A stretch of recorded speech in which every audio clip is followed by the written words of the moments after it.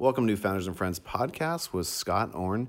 And before we get to an awesome podcast with Eli Sariak of Cushman & Wakefield, just wanted to give a quick shout out to Cruise Consulting, who helps bring us this podcast. And Cruise has a really cool new offering, cruisetax.com. Go to that URL, and if you just need a tax return, if you're a startup and just need your taxes done, we will do it. We have a really slick interface to ask you all the questions we need to know. And then we also have a nice little thing that helps you upload all the documents. Once we get that, we'll get you a quote and get a tax return done in 5 days. It's that easy. So check out cruisetax.com when you get a chance. And now on to Eli Sariak of Cushman & Wakefield. Thanks. Welcome to Founders and Friends podcast with Scott Orn at Cruise Consulting. And my very special guest today is Eli Sariak of Cushman & Wakefield. Welcome, Eli. Hey, Scott. Glad to be here. So this is quite an honor. It's my second time doing a podcast with someone. So Eli is amazing at real estate. I'll talk a little bit more about that, but we want to have him on again to talk about going forward in 2018 and what the market looks like for startups in the 2018 real estate market. I am honored to be back for a second time. The first second-time guest. Amazing. Can't believe we've made it this far. So we have a bunch of things we're going to talk about, and the cool thing is Cruise Consulting used Eli to do another lease this year in, I think it was September, right? Yeah. So we're sitting in our brand new space that Eli helped find us. He was amazing once again, so I can't recommend him enough. Please use Eli if you're going to get some startup space. And we also learned a little bit, like I learned a little bit going through that process of things that hadn't come up on our first lease that we can kind of share with the audience and questions that I asked Eli, so that should be really good. But I think first let's talk about like what 2018 looks like going forward for you in the startup real estate market. So we are expecting another big year in 2018. 2017 saw some of the largest tech expansions that we've seen in San Francisco history.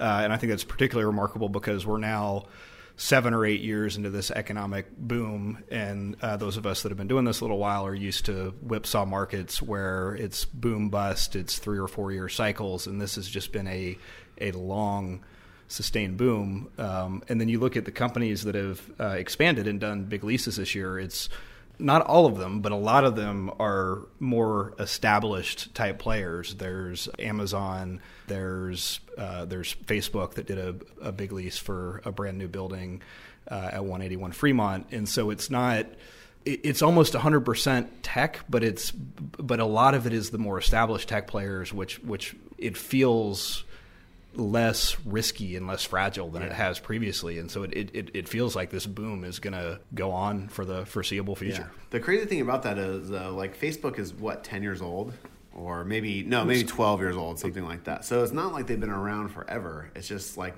they're so ingrained in our life. And you have a really good list here. Maybe we can post.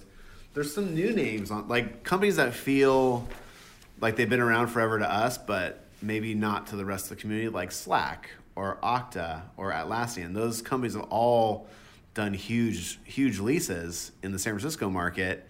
And those companies Atlassian's been around forever because they came out of Australia and were kind of the slow ramp. But those Okta and Slack and Wish haven't been around that long. Like these are pretty new companies taking a lot of space. They are, and the growth has been phenomenal. I think if you look at, we have about 13 companies on this list that did deals that were over 100,000 square feet. I think by the end of the year, the actual number is going to be 17. A couple that we're missing on this list, and a couple things that may happen at the end of 2017. I feel like the Slacks, Oktas, Atlassians are probably, looking at it from a risk perspective, they are some of the newer, less proven companies. But it's also, I still think it's so remarkable that these companies are employing 1,000 or thousands of people. I mean, one thing that worries me, maybe more so than other cycles, is it's not clear to me how all these companies are getting the talent that they all want to be here in San Francisco. They all want the top tier talent. I worry, is there enough top tier talent to go around? I also worry about, as the Bay Area becomes a more and more expensive place to live, do people decide that the quality of life here, mostly because of the expense, this has not happened en masse yet, but do they start looking at other markets and other parts of the country to grow because of the cost of living and cost of doing business here? I mean, for us, our answer to that was starting a San Jose office, and because you helped us with San Jose too, is like we could recruit a really high quality person down in San Jose, and their cost of living would be a lot cheaper. And so that's worked for us so far. But we're still in the early stages of that. We're still kind of working out the kinks on that. But that not everyone wants to commute to San Francisco, or not everyone can afford to live in San Francisco. It's kind of a sad fact. I wish our public government would get some more housing permits going, and let's build some more skyscrapers and make it a little more affordable, not just for our team members, but for Vanessa and I. Like, we want to be able to buy a house pretty soon too. So it would make all of our lives a lot easier if we had cheaper housing in San Francisco. That's for sure. Yeah, I couldn't agree more. And I think long term, that is I think the region's biggest challenge is just these are very complex problems with complex solutions, but the lack of housing and the need for more housing is just crystal clear. Yeah. And we need the San Francisco and the entire region need to be doing whatever they can to add more housing, because even with the housing boom a decade ago, we have not, as a region, built anywhere near the housing that we need, and it's putting a strain on workers. I've lived here for 17 years now. I'm now married with young children, and we live in San Francisco, and it is as the economy's done well, we've done well, but it is a challenge to make things work in San Francisco and the Bay Area. For sure. So looking forward to 2018 for the big company, it sounds like those guys are confident, they're taking a lot of space. What about like kind of the late stage startup market? Companies, because all those guys, except for Slack and Wish, have pretty much IPO'd, and those companies have raised huge late stage rounds, so they're effectively IPO'd, just privately. What do you see for the late stage market in terms of taking space in San Francisco? So I think it really depends on the size of those companies. If you can find space that's already built, if you can find sublease space that maybe is already furnished and wired and well designed, I think there are tremendous cost savings. But it's been really hard to find those kinds of spaces, and going back a couple years ago, it looked like we were going to maybe have an uptick in sublease space. It actually looked like we were going to have this uptick in sublease space that was potentially going to happen at the same time all these brand new buildings came online. And what's happened is the brand new buildings have almost all been 100% leased. Wow. And then the sublease space did not really, when sublease space has hit the market, it is gone really quickly. And companies, I'll use Twitter as an example, that look like they were maybe going to go through a rough patch and potentially put a lot of space on the market. Twitter put a little bit of space on the market, and it all got leased very, very quickly, and and that's sort of stabilized. And going back a couple years ago, it looked like that might be a wave of, okay, Twitter's going to cut back, and then maybe all these other companies are going to cut back as well, and we're going to have a glut of space on the market. And that just did not happen at all. And those types of opportunities are out there, but they're hard to find. So I think probably the single best piece of advice I could give is to start planning early. Yeah. You don't need to go out and rush into a transaction and do a land grab, but just start the planning part early. Understand the different iterations of what your growth might look like. Understand what's important to you from a location perspective, from a budget perspective, and also know that once you have that checklist of the things that are most important to you, that you're not going to get all those things, and kind of think about, okay, are we willing to sacrifice a little bit on location? Are we willing to sacrifice a little bit? Are we willing to push our budget a little bit? If we, just as an example, if we're working on kind of a 3-year growth plan or exit plan, are you willing to make an exception and take a space for 5 years or 7 years if it checks all the other boxes? And you just need to have a good plan in place and give yourself plenty of time, that'll help have a better outcome. Yeah, that's really good advice, because that was something I didn't really. I think on our first space working with you, we got really lucky, and literally, like, I think the day we started working with you, you found something for us. It was like this amazing. So of course we thought that's how the real estate market works. Of course, we extrapolate from that one moment. But in our new space at 333 Kearny, it took us probably like 3 months, right? Maybe 4 months looking before we really found the place we were going to move into. And it was getting stressful. Like, we're a fast growing company, and so we didn't have a couch in our office anymore. We had to get rid of like the lunch table, and people were eating in the conference rooms, which maybe sounds good or cool for a hyper growth startup, but it's actually not cool. It's actually really affects the quality of life in the office, and it's not. I would not recommend that to anybody. So if we could have planned better and maybe had our expectations set a little better, we would have been able to avoid those downside situations where, I mean, I know it bummed out our team where they had to sit there and eat lunch in the conference room. No one wants to do that. No one, it's nice to have a chill area where you can go sit on the couch and take a phone call or something like that. So the whole plan ahead is really good advice. On your point about sacrifices, that's a really good one too. Like, this, but our prior office didn't have a kitchen. We didn't have we had basically to bring in water and things like that. In every other aspect, that office was awesome. And so we took it, and we were glad we took it. But we had, it would have been nice to have a kitchen, but that was just part of the deal. And so we didn't get everything we wanted, but it ended up working out and being fantastic for us.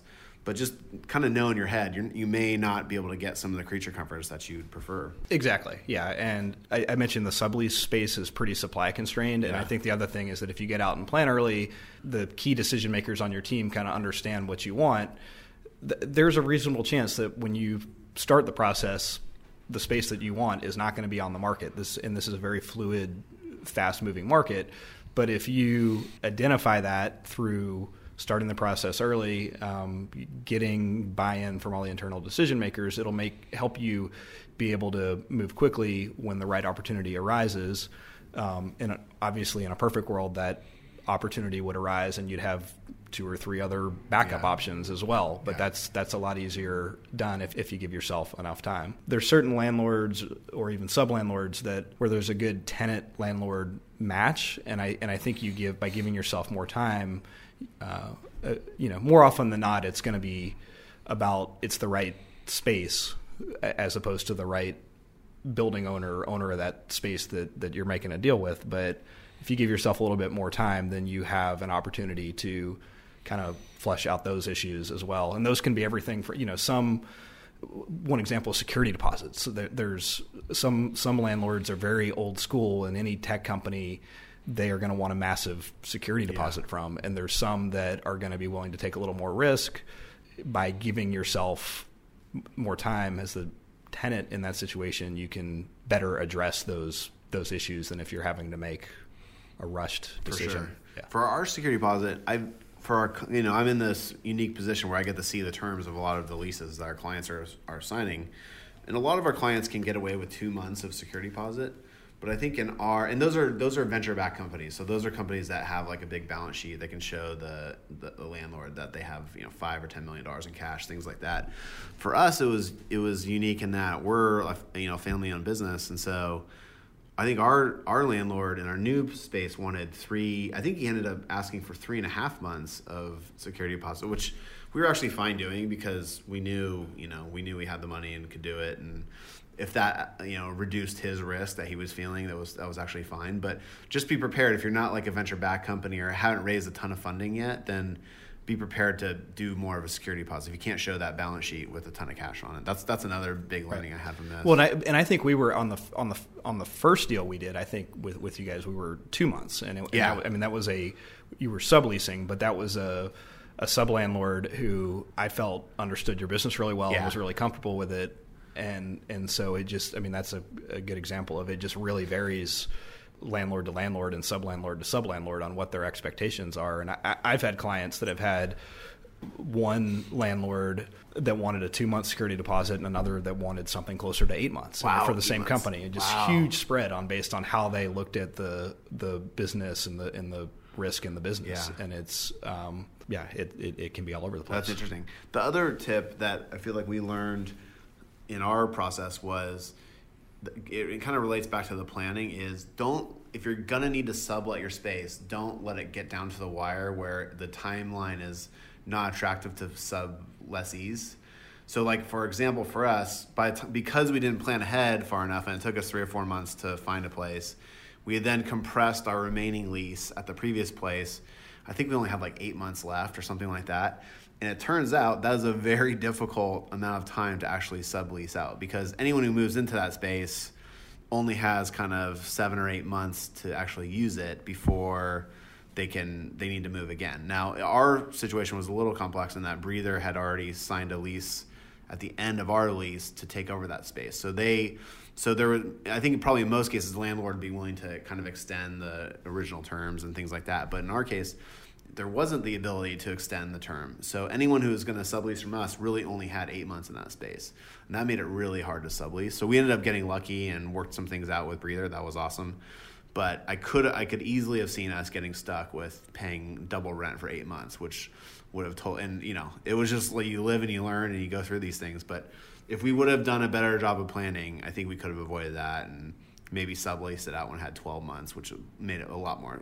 Is that generally is 12 months kind of the minimum, you think? It is. And in this market, there are enough growing companies and scrappy startups that you can actually, a few years ago, if you had anything less than 12 months, you just wrote the whole thing off. There was basically no chance or an extremely minimal chance that you were going to find a tenant to take a space for less than a year. That's changed. So you can actually find people and recover some of those sunk rent costs. But yeah, generally it's a year. And it's interesting. I think you and I have talked about this some, but you look at a WeWork where a lot of people are in month-to-month leases, and the companies there are very, very comfortable with that. It's interesting that it's challenging to, if you've got an 8-month sublease, it's really hard to find somebody. Yet WeWork is opening locations all over the city where people are going month to month with no.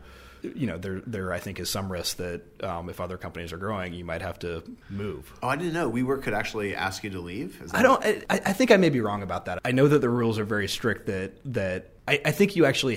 Now that I'm saying it, I think the tenants actually do have some rights, but I think that the demand in WeWork is strong enough that if you go to them and tell them we're leaving, in a lot of cases, particularly in San Francisco, your space gets leased out from under you. From under you. You don't have the ability to kind of say, "Hey, we're thinking about leaving, but we might want to leave in 30 days or 60 days or 90 days."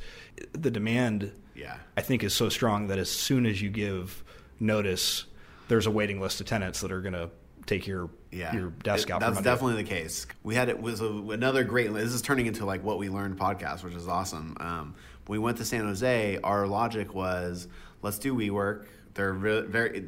I think the thing that people don't quite appreciate about them is they do all the IT infrastructure. They have all the desks. They have all the equipment. You don't really have to do anything. Whereas when we set up our other offices, there is a crazy amount of IT that needs to happen. There's locks. There's alarms. There's just so many little things, and plus you have to pay for all the desks and things like that and movers. So the infrastructure costs are actually pretty high. Now, of course, when you're staying in a lease and you bought all this stuff, it actually works out to your benefit. But WeWork is very convenient. You can really get in there quickly. So we rented 6 desks to begin with, filled that up instantly, and then we were like, okay, let's get 10 or 12. And we called them, and this is a real life story. They're like, guess what? 2 days before you called, someone came in and bought every available desk at our WeWork. There is no capacity on any floor for anything. And so we were thinking it had to be an Amazon or Google or some big company that had those kind of resources. But literally the San Jose WeWork got completely sold out 2 days before we requested more space. And there's no leeway. We were stuck in our space. We've since been able to move up to a 10-person office, which has been very lucky. But we're at the mercy of, WeWork is just such a powerful brand. They make it so easy. It really is a great value prop for the renter. And so that's reflected in there just being no extra space in San Jose. Yeah, and they've figured out a real valuable niche in the marketplace. Yeah. And I think they've opened 5 or 6 new locations in San Francisco over the past year. Wow. They are getting really close. I don't think they're quite there yet, but they are really close to having a million square feet leased in San Francisco in, let's say, 10 or 12 different locations. I mean, it's just a remarkable amount of square footage, and it's happening because of the demand. They open their locations and they fill up really, really quickly. They are switching to more of a lot of their tenants. It's more of an enterprise model where I think it started as small, scrappy entrepreneurs, 1 or 2 person companies, and now it's a third of their business is with big companies taking down an entire floor or an entire location. And I think that speaks to what a good value prop they have. Really they're clearly, they're clearly figuring something out that works well for the tenants, for the buyers of real estate. I would highly recommend that technique of just, if you're going to go into a new market, use WeWork at first, figure it out, because we now know that San Jose works for us. So we're going to build San Jose out more, but we didn't know at the time. So having a month-to-month was actually really attractive to us. Yeah. Anything you see for 2018 going forward, like for the small startups, maybe the 5 to 15 person startups, basically who we were last year, have you any piece of advice or anything? I do think the same planning piece holds true. I mean, even if it seems like it's a small commitment and something that maybe doesn't seem like that. If it's you're a 2-person or 5-person team, it might seem like maybe it's not that different than renting an apartment. I would still think real carefully about what it is that's important to you, and have a good plan in place. It's really hard to find those small spaces. I mean, it's anything below 5,000 square feet. There's so many big tenants out there that a lot of buildings are getting, if a landlord can put together a full floor or a full building for a big tenant, they're doing that. And a lot of the smaller space on the market is going away. And then there's enough demand that all the small spaces are staying full. So just know that it's going to be probably a challenging process. Find somebody that knows the market well to help you navigate that. If you're a growing 10-person company, I would do whatever you can to avoid signing a 5-year lease, because you're going to grow out of the space in 6 to 12 months or not need the space, and so try and avoid that. And definitely, if you can find something that, whether it's a WeWork type solution or whether it's something that's a sublease that has furniture and things in place that can minimize your startup costs, definitely do that. One of the things on the furniture is a lot of CapEx for a small company, but I actually found, I was surprised that the moving expenses are not that expensive. Like once you have the furniture, it's not too bad. I think it costs us $5,000 or $6,000 in moving expenses. Now there's a lot of like paint jobs and repairs and things like, and IT costs, but yeah, it's that initial, like basically one of our workstations probably costs I think $1,000 or $1,100. Right. That's not including the computer. That's like monitors, desk, chair. It's probably more like $1,400 now that I think about it, because we have like double monitors and things like that. But so every one of those, every time you add someone, is a material cost. So just think about that as you're hiring people or doing your projections on your hiring. We have actually an entire spreadsheet. I think it costs us something like $5,000 to hire a new employee. With all the software we use and everything like that. So just think about it. I highly recommend, that's a really good exercise to go through. And then if you're a 10-person company going to 15, that's $25,000 in CapEx. Your base and CapEx plus software you're going to have to pay next year, in addition to more rent and things like that. So it's a good little metric. While we had the mics turned off, this always happens. People make the best points. Underbuying versus overbuying. Give me that soundbite you were telling me. Like it's you're really smart to think this way. One of the challenges any growing tech company is going to deal with is don't want to be in the business of going out and getting a new office every year. It's good for your real estate broker, but not really good for not really good for anybody else.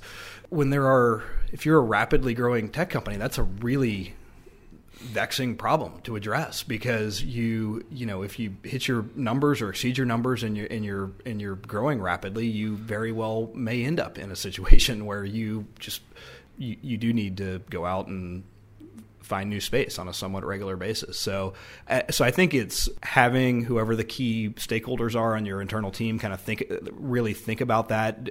What's more important? Is it the kind of keeping costs low and maybe having to move if you hit your growth numbers, versus just not wanting to deal with the pain of moving and maybe overbuying on real estate a little bit. Historically, overbuying has been a much bigger problem than underbuying, but I see it a little more balanced now where you can just enough businesses are doing well enough that underbuying has become a problem on how much space you take. Yeah, I mean, if you use us for example, like we were joking that we may end up having to move again in September. It actually gives me a stomach ache to think about that, because it's incredibly disruptive and it takes so much time and energy.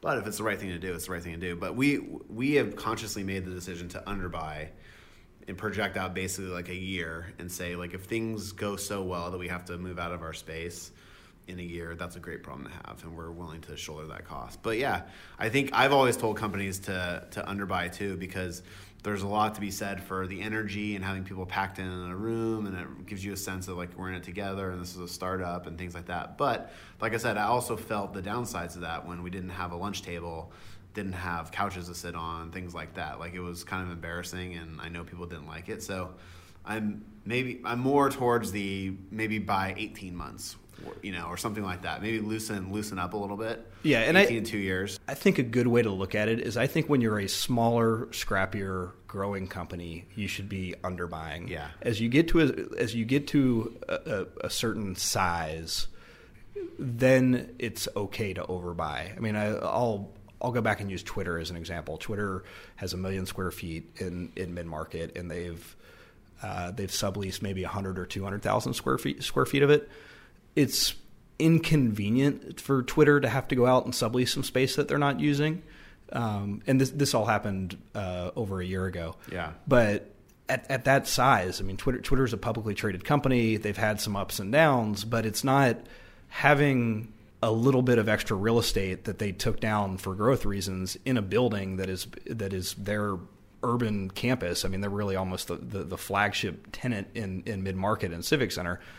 It's really, in the grand scheme of things, it's not that big a deal. Yeah. You're not going to go, at that size, you're not going to go out of business because you took a little bit too much real estate. When you're younger and growing, I think it is a lot riskier. Yeah. It's probably not going to put you out of business, but it could cause real problems for you if you get out over your skis on how much space you're taking. For sure. Yeah, like if Twitter would have underbought and gone from 400, that needed to go from 400,000 to 800,000 or whatever, that would have been really disruptive for their business. So they did the right thing. And exactly, like you said, there's plenty of people around who can sop up that extra inventory as well. Right. So yeah. So I normally am very conservative, but I think one of the lessons I've learned is maybe we should have shot for like 18 months worth of space or things like that. I mean, you and I, we had this talk, and we talked, Vanessa, we all weighed in, and the idea was to be conservative. And again, if you're outgrowing your space in a year, that's an awesome problem to have, and we can all deal with that. But maybe a little bit more wiggle room would have been good for us. But it is what it is. It's very hard to find space that fits in San Francisco as well. There was a term in our lease that confused me a lot, and I had to call you a couple of times on this. And it was something to the effect of the tenant, us, would pay kind of our share of operational costs on an annual basis, which I was super confused about, and we talked about. Can you maybe explain that to people? And it was a new term for me, so I think it could be very helpful for the people who are listening. Yeah, absolutely. So most leases, and there's different types of leases that in terms of whether the landlord or the tenant is responsible for the operating expenses in a building. Most office leases are either full service leases where the landlord pays the expenses but passes the increases onto the tenant, or sometimes they're what we call industrial gross, where the tenant is paying their own PG&E bill and the tenant is taking care of the janitorial, but the building owner is paying the other operating expenses but then passes on the increases. So any building is going to have the operating expenses for the building are things like real estate taxes, ongoing maintenance, insurance, property management. Those are maybe security if you have on-site security. Those are typically some of the big ones. And in most leases, those in the initial year of the lease are paid for by the landlord.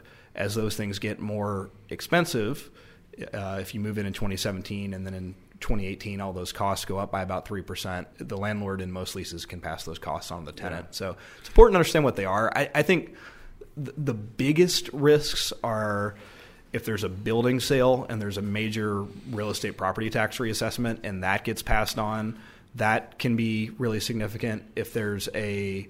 That's a great point, by the way. I've had one of our clients call us because it seemed very fishy to me, but like this company, their landlord was selling the company, selling the real estate to a new LLC every year to mark up the value, and was hitting them with increased property taxes every year. And yeah, that seems... do you remember me texting you about that? Like, it happened like a year ago, and I was like, that seems crazy, but it turns out it's legal. They could do it. But that's the kind of, and it was making their lease like go up in material amount of costs. So that's something I never encountered before. That's a really good point. And then what are the other kind of? So real estate taxes is a big one. If there are planned capital expenditures, and that could be replacing an elevator, that could be replacing a roof, that could be other significant building upgrades. Those can typically be passed on. A lot of times there's an amortization schedule that's outlined in the lease. There should be. So it gets amortized over 10 years. But there's some debate about not debate. There's just some ambiguity about what is a capital expenditure. If a landlord's doing a big lobby upgrade, that obviously the tenants benefit from that to a degree, but they don't. If a landlord's doing $1 million upgrade of their lobby and you're in half the building, you don't want to end up with half that cost passed on to you. So you got to make sure those things are clearly spelled out. We saw some issues with PG&E. This is going back to the kind of Enron, the brownout, where there were those huge PG&E spikes, but that was about 15 years ago. That's been less of an issue in the last 10 years. So those are kind of the things to look out for on the operating. They're usually done pro rata, right? Like we have 7 floors in our building, so we're responsible for 1/7 of these costs. But it's an important thing because it freaked me out when I saw that. I was like, well, what happens if they decide to replace an elevator or something like that? We could be on the hook for a lot of money. So and also much more if you're doing a 2 or 3 year lease, it's important. If you're doing a 7-year lease, 5-year lease, 7-year, 10-year lease, it's really, really important to understand what those costs are because it by the time you're in year 5 or 6 or 7, they can be pretty significant. That's a really good point. I had another one. Oh, you kind of covered this a little bit, but it was like startups are trying to minimize the costs coming like out of the gate, basically. And you had 2 good points. So subleasing and WeWork are I think look at those sorts of options. And also just we talked a little bit about, I can't remember if this was before the mics were on or not, but if you have a 3-year business plan or your investors have a 2 or 3-year business plan or there's an IPO on the horizon or some sort of exit, try and build your real estate strategy around that business plan. And if it's a 2-year business plan, don't sign a 7-year lease. Yeah. If it's a more stable long-term business plan, then you can look at a longer-term lease. But those are things to pay close attention to. Those are really good points. Any closing thoughts here? Like what's your you predict basically a strong 2018, right? Strong 2018. I think anybody in California should have mixed feelings about this tax cut, but I think it will throw a little kind of sugar on the boom, and I don't think the expansion that we're seeing is going to end anytime soon.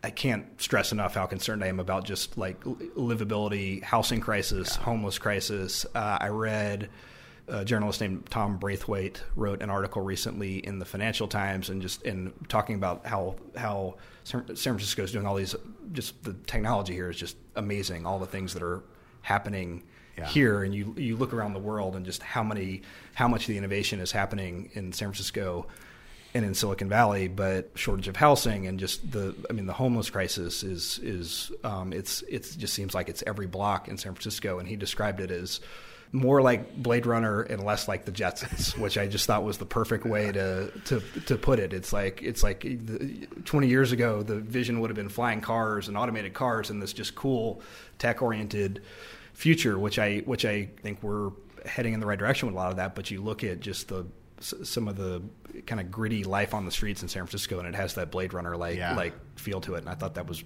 a really insightful thing of him to point out. It's definitely that. There's a huge homeless problem and a lot of drugs on the street. You can walk. It's very easy to walk a couple blocks and see someone shooting up on the street. It's a terror. I mean, it's 2017 or almost 2018. It's crazy to even say that. And then for middle class folks like us, like more housing would be a gift from God. Like we just need more housing. So. Yeah. Hopefully the politicians get their act together and can do more of that.